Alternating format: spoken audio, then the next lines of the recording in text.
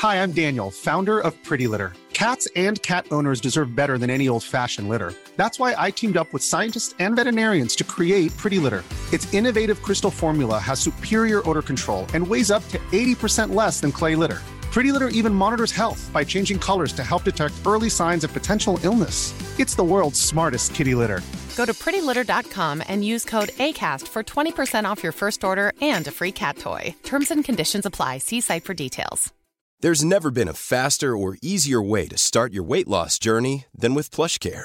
PlushCare accepts most insurance plans and gives you online access to board-certified physicians who can prescribe FDA-approved weight loss medications like Wegovy and Zepbound for those who qualify.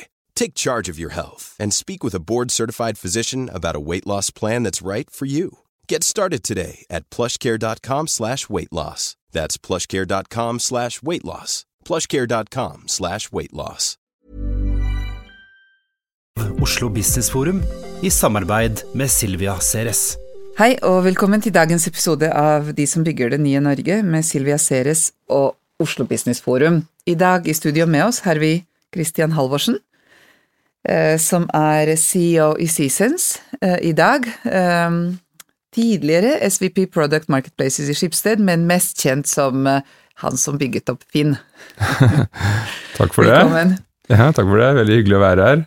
Christian, det utrolig spennende egentlig å få snakke litt med deg om hva det du lærte fra Finn-reisen, og det å ta innovasjon til stadig høyere nivåer. Når man først har fått til noe spennende, så det veldig vanskelig å gjøre det enda bedre, men det klarte dere som team I Schibsted. Ja. Men før vi gjør det, så har jeg lyst til at du skal fortelle oss litt grann om hvem Christian? Ja, hvem Christian? Sørlandsgutt fra Risør, vokste opp der. Har ikke så sterk aksent lenger? Nei, nå ligger Risør på dialektskille, så begynner det å bli noen år siden man har bodd der også. Nei, så jeg kom fra Risør, vokste opp der, fikk som barn, jeg husker jeg fikk en Commodore 64 som barn og begynte å holde på med den og ble da tent på teknologi, og det har blitt en livslang passion for teknologi og teknologiens muligheter som jeg har brukt gjennom karrieren. Fra Commodore til Finn. Ja, må vel Fortell. Si det. Nei, så jeg tok jo da en utdanning på NTNU I Trondheim, gikk datalinjen der, på den tiden hvor det ble nesten ansett som et litt rart valg, og nerd var I hvert fall ikke noen hedersbetegnelse, men det var nå min passion, så det fulgte jeg. Begynte deretter som hands-on teknolog egentlig, mine første jobbet som utvikler, men har deretter gått gradvis mer og mer over til forretningssiden. Jobbet I McKinsey noen år, I dette som kaltes Business Technology Office, jobbet med teknologirelaterte problemstillinger og teknologirelaterte kunder, og fant ut at jeg virkelig likte mediebransjen. Ble litt forelsket I mediebransjen. Because it's difficult. Vet du hva? Det var rett og slett fordi at jeg jobbet på en siden mye med bank og forsikring, og den andre siden med mediebransjen. Og jeg syntes menneskene I mediebransjen var varierte og spennende, og det var spennende og interessante problemstillinger å jobbe med.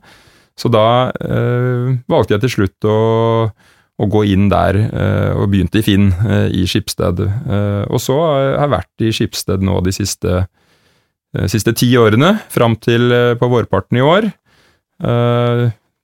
Mesteparten av delen I Finn, og så nå de siste par-3 årene jobbet fra Schibsteds kontor I Barcelona med produktutvikling av markedsplasser tilsvarende det Finn I Norge, men for resten av verden. Og nå I Seasons. Nå I Seasons. Fortell litt om Seasons. Ja, Seasons jo et selskap som lever av å hjelpe selskaper som online-selskaper å forstå brukerne som på siten deres, og så bruke den kunnskapen om brukerne til å øke bruken av tjenesten, og til å øke inntektene man kan få fra den tjenesten. Så vi jobber veldig mye med medieselskaper, og det var vel det som gjorde at jeg også ble interessert i Csense, for jeg så det at mange av de problemstillingene som jeg har jobbet med i Finn og senere liksom i Schibsted totalt sett, det problemstillinger som Csense midt i kjernen av. Og da synes jeg det var spennende å få lov til å være med på å utvikle det selskapet videre. Så der er der jeg nå.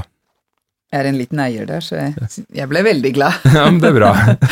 Når du kom inn der. Du, vi må rett og slett snakke om din forståelse av innovasjonsprosesser. Ja.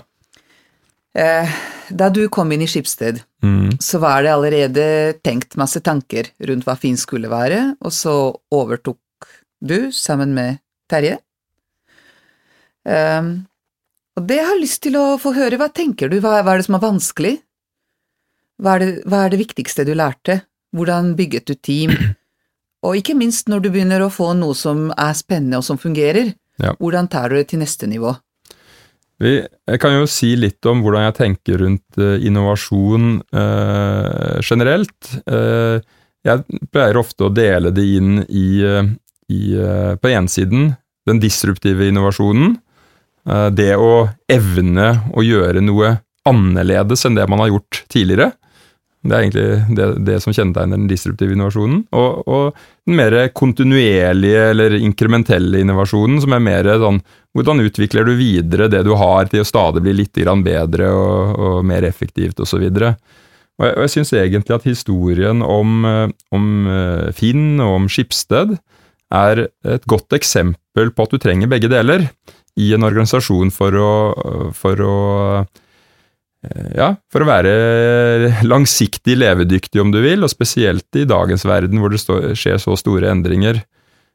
Fordi at det var jo sånn at hvis man går tilbake til begynnelsen av 90-tallet eller midten av 90-tallet, så det klart at da var Schibsted et selskap hvor alle inntektene lå i den tradisjonelle medievirksomheten, og der var rubrikkinntekter en betydelig andel av de totale inntektene, det tipper rundt halvparten av inntektene kanskje, og så man da internett vokse fram, og med det helt nye typer aktører som selvfølgelig truet den gamle virksomheten, og man prøvde da opprinnelig å drive fram en online rubrikkvirksomhet inne fra Aftenposten og inne fra de ulike andre medievirksomhetene, men fikk det ikke til.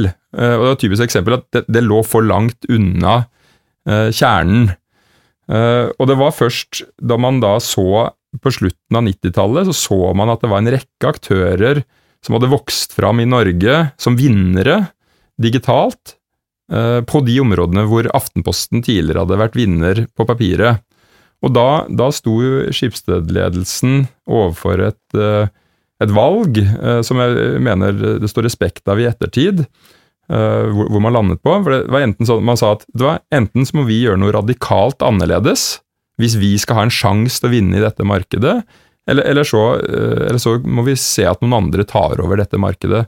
Og det var da man satte opp Finn som en egen enhet, en standalone enhet på utsiden av Aftenposten. Og det var det som var disruptivt. Ja, og man rett og slett ga... Bokstavelig talt. Definitivt. Og man ga rett og slett Finn et mandat om å konkurrere mot sin egen kjernevirksomhet. Og det et ganske sånn bolt valg når du står der og du på en måte forsøker å øke inntektene fra dag til dag. Og det var jo en suksess. Det var nettopp det at du fikk en egen organisasjon som kunne slippe de gamle tankene, kunne slippe på en måte det at du har inntekter å forsvare og så videre, men tenke helt nytt. Og da vokste Finn opp, ble raskt en suksess. Ja. Bare en liten sånn digresjon her. Tror du det nødvendig å skille det ut som en egen type kannibaliserende, angripende forretning? Jeg har personlig blitt mer og mer overbevist om at det en ofte en riktig ting å gjøre. Hvorfor det? Det for sterke krefter internt i en organisasjon som forhindrer en til å tenke nytt i den grad man trenger.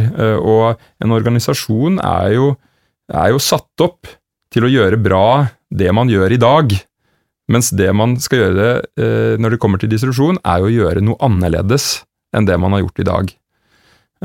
Og det er det vanskelig for en organisasjon å gjøre. Så det er smertefullt å sette opp noe på utsiden, og spesielt når du ber den delen konkurrere mot deg selv. Men jeg tror at det kan være en veldig lønnsom vei å gå. Hvis man ser på Schibsted, det er jo en fantastisk suksess i dag, nettopp på grunn av det valget man tok i 2000. Fordi at rubrikkinntektene i dag er jo mange ganger høyere enn det noen gang var i den gamle verden. Så man har rett og slett ved å ta det valget, så har man gått fra å være en samling regionale mediehus i Norge og Sverige til å bli en global online-spiller. Og det hadde du ikke fått til hvis du hadde drevet den samme innovasjonen fra kjernevirksomheten. Men jeg må spørre deg litt mer om det, og så kommer vi tilbake til inkrementell innovasjon etter dette her. Når du først har fått det til, hvordan vokser du det videre da? Ja. Men ledelsesaspektet i dette her, ikke sant? Hvordan får man Aftenposten-ledelsen til å akseptere det? Dette er også for de som leder det vanskelig, fordi det er ofte neste generasjon ledere som får kred og som får bonuser, mens de som står i den kjempevanskelige omveltningen ser bare risiko. Ja. Og på ingen måte vet at det kommer til å ende sånn som det du beskriver nå. Nei. Hva er det viktigste lederne må gjøre for å få til den type utvikling? Jeg tror at, nå skal vi snakke om inkrementell innovasjon etterpå, og der går det mye mer på å ha prosesser i orden og så videre, mens min tro når det gjelder disruptiv innovasjon er at du må ha visjonære ledere med beslutningskraft på toppen. Og jeg vil si at mye av æren for det som Schibsted gjorde på det tidspunktet der, det ligger i at man hadde en ledelse som trodde på denne retningen, og som turte å ta de valgene, og som sto i de valgene selv når det var interne konflikter, for det var interne konflikter mellom Aftenposten og Finn, og lederne i Aftenposten var ikke nødvendigvis veldig glad for at man tok valget med Finn, og det var ikke heller så mange investorene som likte det heller. Finn ble faktisk lansert i 2000 ganske nær topppunktet på .com-boblen, og deretter gikk det utforbakke som vi som var der, vi vet. Og man sto i det vanskelige miljøet der, og dette tror vi på. Og det er litt spennende, for man snakker ofte om sånn type tvehendig ledelse, altså bidextrous leadership, hvor den ene hånda passer på det inkrementelle, og der er det ryddig ledelse, mens den andre hånda passer på det å skape disse nye lange opsjonaliteter, og der er det modig ledelse, som du beskriver. Ja, det ligger noe i det. Ja. Klart, var det vanskelig å finne folka når man liksom står i utforbakke og likevel sier at dette er fremtiden vår? Ja, det man gjorde da man bygde opp Finn, og dette var jo før jeg kom inn i Finn, men det man gjorde der var jo å forsøke å dra inn nye typer kompetanse. Så man hadde med seg noen folk fra den gamle medieverden, men man dro også med seg folk med mer teknologibakgrunn. Man dro med seg folk som hadde bakgrunn fra eiendomsbransjen, bilbransjen, rekrutteringsbransjen, for det var jo den type rubrikkvirksomhet man skulle bygge opp, og fikk da nye tanker om hvordan man skulle gjøre dette, sammenlignet med hva man hadde hatt i Aftenposten før da. Så det var Robert Steen var jo en del av dette den gangen, og han har jo sagt at du må lære deg noe nytt, men så må du også glemme noe gammelt. Og det tror jeg er faktisk en viktig del også når du skal gjøre noe nytt, at du må ha glemt litt av de tingene som har vært forsøkt før, og som ikke fungerte tidligere. Men så viser det seg at Finn blir en suksess, og så skal man fortsette å utvikle den. Ja. Blir ikke det kjedelig for samme leder, eller på en måte, finner man inspirasjon hvordan finner man inspirasjon i den type vekst da?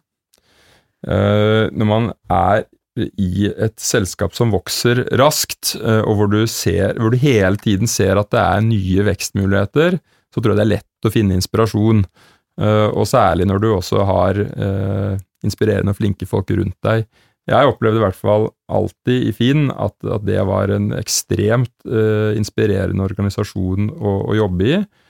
Og det var jo sånn at vi hadde hele tiden, og dette tror jeg litt av nøkkelen til å fortsette en suksess, det at du hele tiden prøver å se noen steg lenger fram, og se hva kan være neste veksthorisont.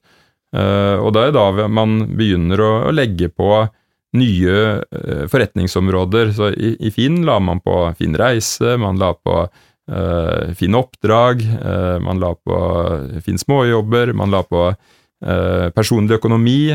Det en rekke nye ting som hele tiden bidrar til videre vekst og innovasjon. Og det vil jeg si at hvis man da sammenligner det med den disruptive innovasjonen, så det her mye mer behov for et system og prosesser som sørger for at man jobber på riktig måte, at du søker kundetilbakemeldinger, du jobber lean med å på en måte ta ut det, lære, og så iterere og stadig forbedre produktene. Så det liksom en veldig annen tilnærming enn det vi diskuterte her tidligere rundt det disruptive da.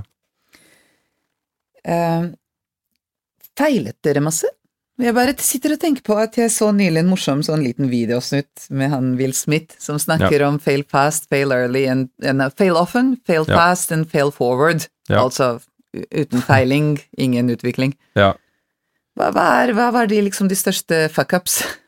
Vi feilet definitivt med en rekke ting, og vi etablerte blant annet et fotoselskap som ikke vi fikk særlig til, og vi gjorde en god del på eiendom rundt noe boligplanleggere, og det eksempler på ting som vi trodde vi skulle få til. Noen inspirasjonsprodukter vi har prøvd mange forskjellige ting som ikke vi har fått til, og det tror jeg en helt naturlig del av det også. Vi forsøkte på et tidspunkt å faktisk ha et system hvor vi presenterte feiltrinn vi hadde gjort, og læringene vi hadde dratt av det. Jeg tror det en mye bedre del eller tilnærming å dele feiltrinn man har gjort, enn å på en måte prøve å stikke det under teppet og se på det som nederlag da. Så lenge man drar god læring av det, så det en del av det å jobbe i et innovativt miljø. Men hvordan får man lov til å teste så mye? Altså jeg har lyst til å høre litt grann hvordan man jobber oppover, og med styret, og hvordan... For problemet ofte at folk som feiler ikke kanskje måler det godt nok, og stopper tidlig nok, så hvordan får du den hastigheten inn? Nei, det jo som du sier at litt av poenget her jo at du må prøve å teste ting så smått som mulig, fordi da kostnadene ved det så liten som mulig, og da gjør det ikke så mye hvis man ikke får det til. Det jo når det blir kjempeprosjekter som koster titalls, som ikke hundretalls av millioner, og det da du ikke får det til, da det problematisk, ikke sant? Da har det gått for langt, så mye av det der går jo rett og slett på å bruke startup-prinsipper, med å virkelig fokusere på kjernen av det, være tydelig på hvilke kunder du retter etter, hva kundebehovet og så teste det raskt og iterere over det for å se om du treffer. Så lean startup-prinsipper og den type ting bør også brukes i etablerte virksomheter. Hva gjør dere? Brukte dere sånn DevOps for å blande litt ansvarsområder og få folk som utvikler til å ha levetidsansvar for produkter eller vedlikehold eller... Absolutt. Hvordan kan du si litt om det? Ja, vi har brukt veldig mye av den type prinsipper, sånn at dette må være veldig, veldig smidig i utviklingen. brukte vi ganske mye tid på å utvikle både på en måte teknologien for å sørge for at man kan få det til, og for å kunne, og prosessene som skal til. Og jeg husker vi lanserte Finn Reise, og det tror jeg var i 2007, om ikke jeg husker feil. Og på det tidspunktet der så hadde vi kanskje 2 eller 4 releaser i året på Finn, og det betyr at du har 2 eller 4 muligheter til å få tilbakemeldinger fra kunder. Så må du gå tilbake i en ny utviklingssyklus, og så 3 til 6 måneder senere kan du lansere en ny versjon. Mens hvis du går til Finn nå til dags, så har det nok kommet ut et par releaser bare mens vi har suttet her og pratet. For det hundrevis av releaser i uken. Så hver gang man gjør en endring, så kommer det ut en ny versjon av tjenesten. Og det gjør at du får en helt annen hastighet og får tilbakemeldinger fra kundene og brukerne. Og det nødvendig i dagens miljø for å få kjapp feedback. Ja. Du, en av de tingene som jeg synes var veldig kult at du faktisk dro til Barcelona. Var det å lede produktutviklingen derfra? Ja, stemmer. Kan ikke du si litt om altså vi reiser for lite ut, med mindre man jobber for type oljeselskap eller noe tilsvarende. Hva fikk du ut av det? Av å bo i utlandet, mener du? Eller, ja, å jobbe i et stort utenlandskontor av dette her flotte norske selskapet vårt, personlig og profesjonelt. Ja, personlig så var det jo et eventyr for familien og for meg å få lov til å bo i utlandet noen år og se et annet land og en annen kultur, så det var jo fantastisk spennende. Av mer profesjonell. Var det pes med unger og skole, eller dine for små til det? Nei, mine barn 10 år nå, og det var en fantastisk opplevelse for de også å få se en annen kultur og lære seg nytt språk og alt det der, så det anbefaler jeg til alle som har mulighet til å gjøre det. Av mer profesjonell karakter så vil jeg si at det var utrolig stor forskjell å jobbe i Schibsted globalt sammenlignet med å jobbe i Finn. I Finn så sitter alle i grensen her i Oslo, mens når du jobber i den globale organisasjonen, så har du plutselig mennesker spredd utover 20-25 land som du skal på en måte forsøke å få med deg i et arbeid. Og det jo vesentlig mer krevende å få til. Og det var jo også et arbeid som krevde at man prøvde å få med seg folk på en endringsreise, og det vanskelig. Så jeg har fått stor respekt for store transformasjoner, kan man si, av organisasjoner av det arbeidet i Schibsted de siste par årene. Fortell litt mer om de organisasjonsendringene. Ja. For det som du sier, veldig vanskelig. Hvorfor? Og man sier ofte at det det andre huset du bygger som blir perfekt, ikke det første. Ikke sant? Altså, skulle du gjort det om igjen, ville du gjort noe veldig annerledes? Ja, det hadde jeg definitivt gjort. Jeg var veldig fokusert i dette arbeidet på å få lagt en riktig strategi og sette retningen på det, og det viktig. Men der hvor jeg ville lagt vesentlig mer kraft, hvis jeg skulle gjort det om igjen, det ville vært på å sikre noen veldig tydelige og tidlige seire, som man kunne basere det videre arbeidet på. For det med på å skape momentum i en sånn endringsreise. Definere noen mellommål som man faktisk gjør noe ut av? Ja, og det trenger ikke være det trenger ikke ha så stor forretningsverdi nødvendigvis, men bare det å kunne vise at du kan få til noe raskt, det tror jeg veldig viktig i en større endringsreise. Jeg tror egentlig, kan jeg bare liksom skyte inn, at jeg tror generelt i alle endringsreiser, så tror jeg dette her med å feire underveis, utrolig viktig, for alle kan miste motet når det lang vei og tåke og alt mulig. Klart. Så det å sørge for at vi så innmari, jo flinkere man jo flinkere man til å kritisere seg selv og tenke på alt det man ikke har fått til ennå. Nei, klart. Og det å hjelpe folk litt med å kalibrere viktig. Ja. Nei da, så det tror jeg helt enig med deg i det, og så i tillegg så ville jeg nok ha brukt enda mer tid på det personlige plan med folk, og sørget for at man hadde de rette personene med seg, og bygge nettverk og allianser med de rette personene. Det den andre delen av det å få et momentum i en endringsreise. Da ville jeg brukt mer tid på. Jeg husker ikke hvem som sa det, men det et eller annet med at noen ville jeg gått på telttur sammen med, noen ville jeg gått i krig sammen med, og jeg velger de jeg ville gjort liksom begge deler med. Ja, det noe i det. Ja. Hvorfor, på en måte, hva fikk deg til å velge Seasons etter Schibsted? Hvordan tenker man da når man skal ta en sånn kjempekarriereskifte? Nei, det var jo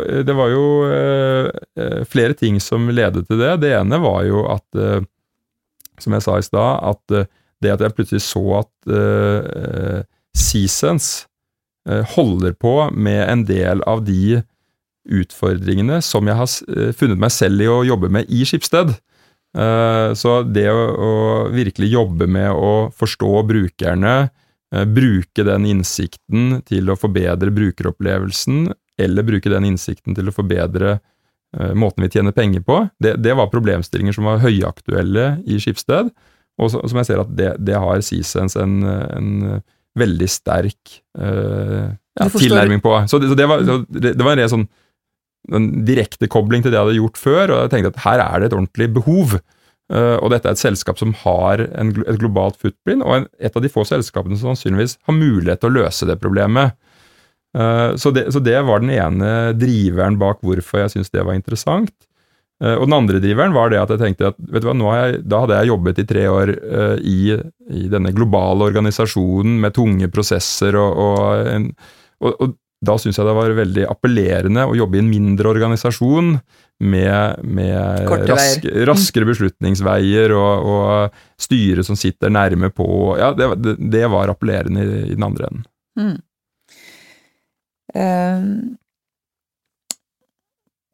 Kan du kommentere litt grann på dette her med spennende jobber i norske, altså vil man være i headquarters?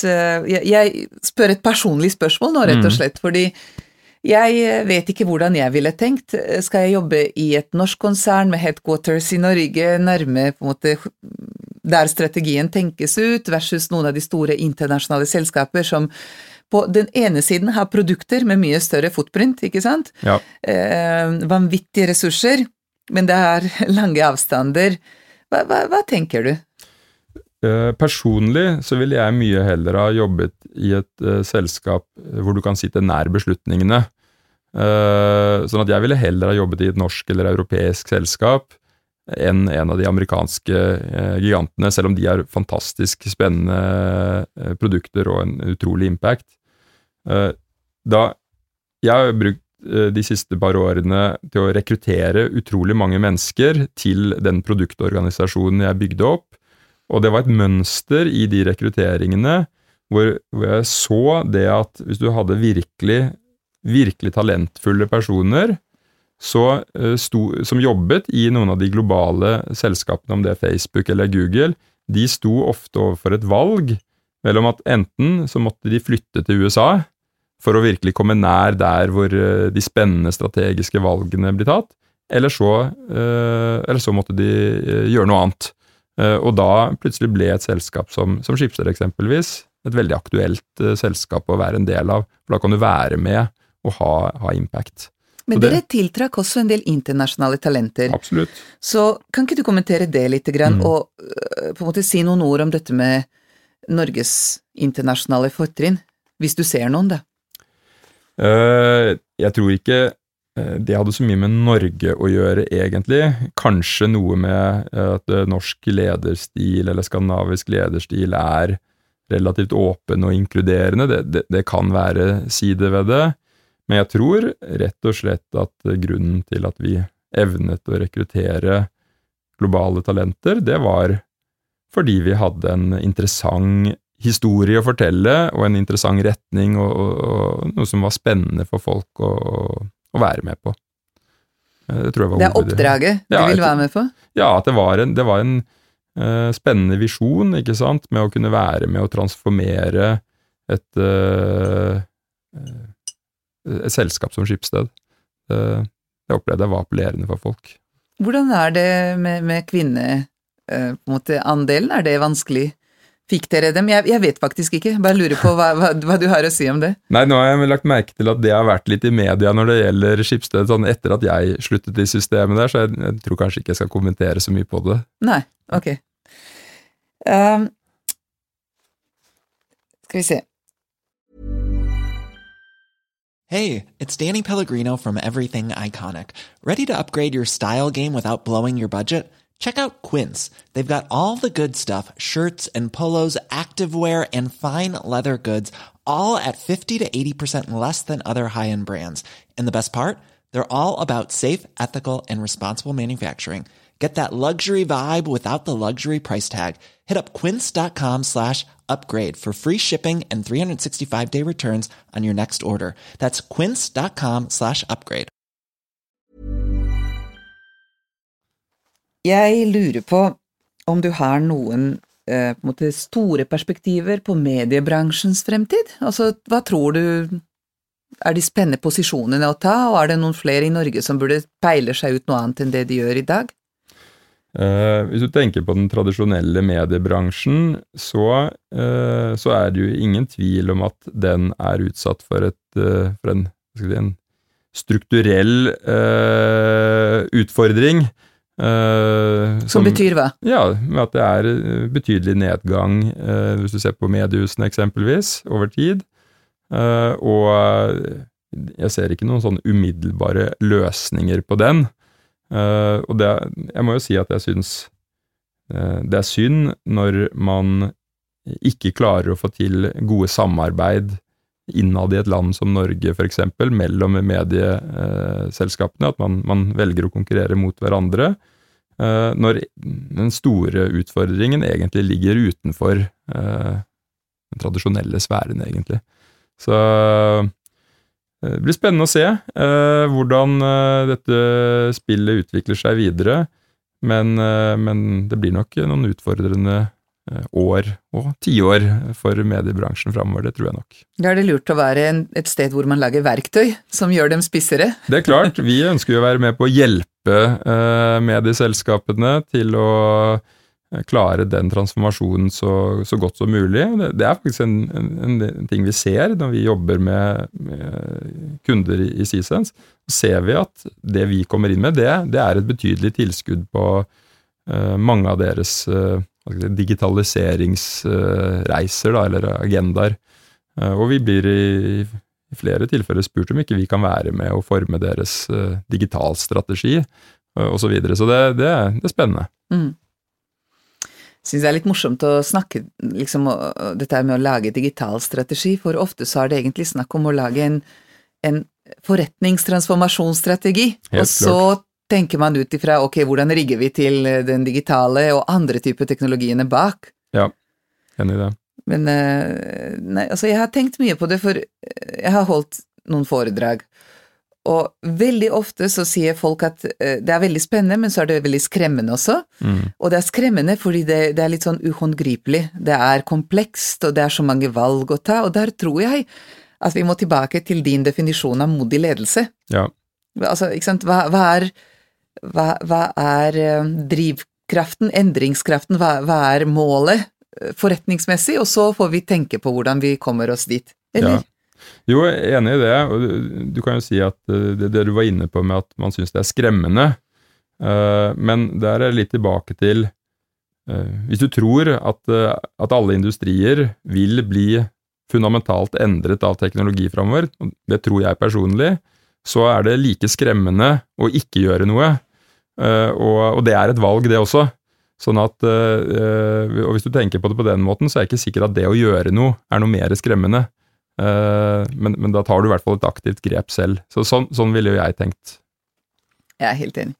Det var en stor politiker som sa, når de ble utfordret på dette med endringsvilje og digitalisering, så, ja, vi klart for fremtiden.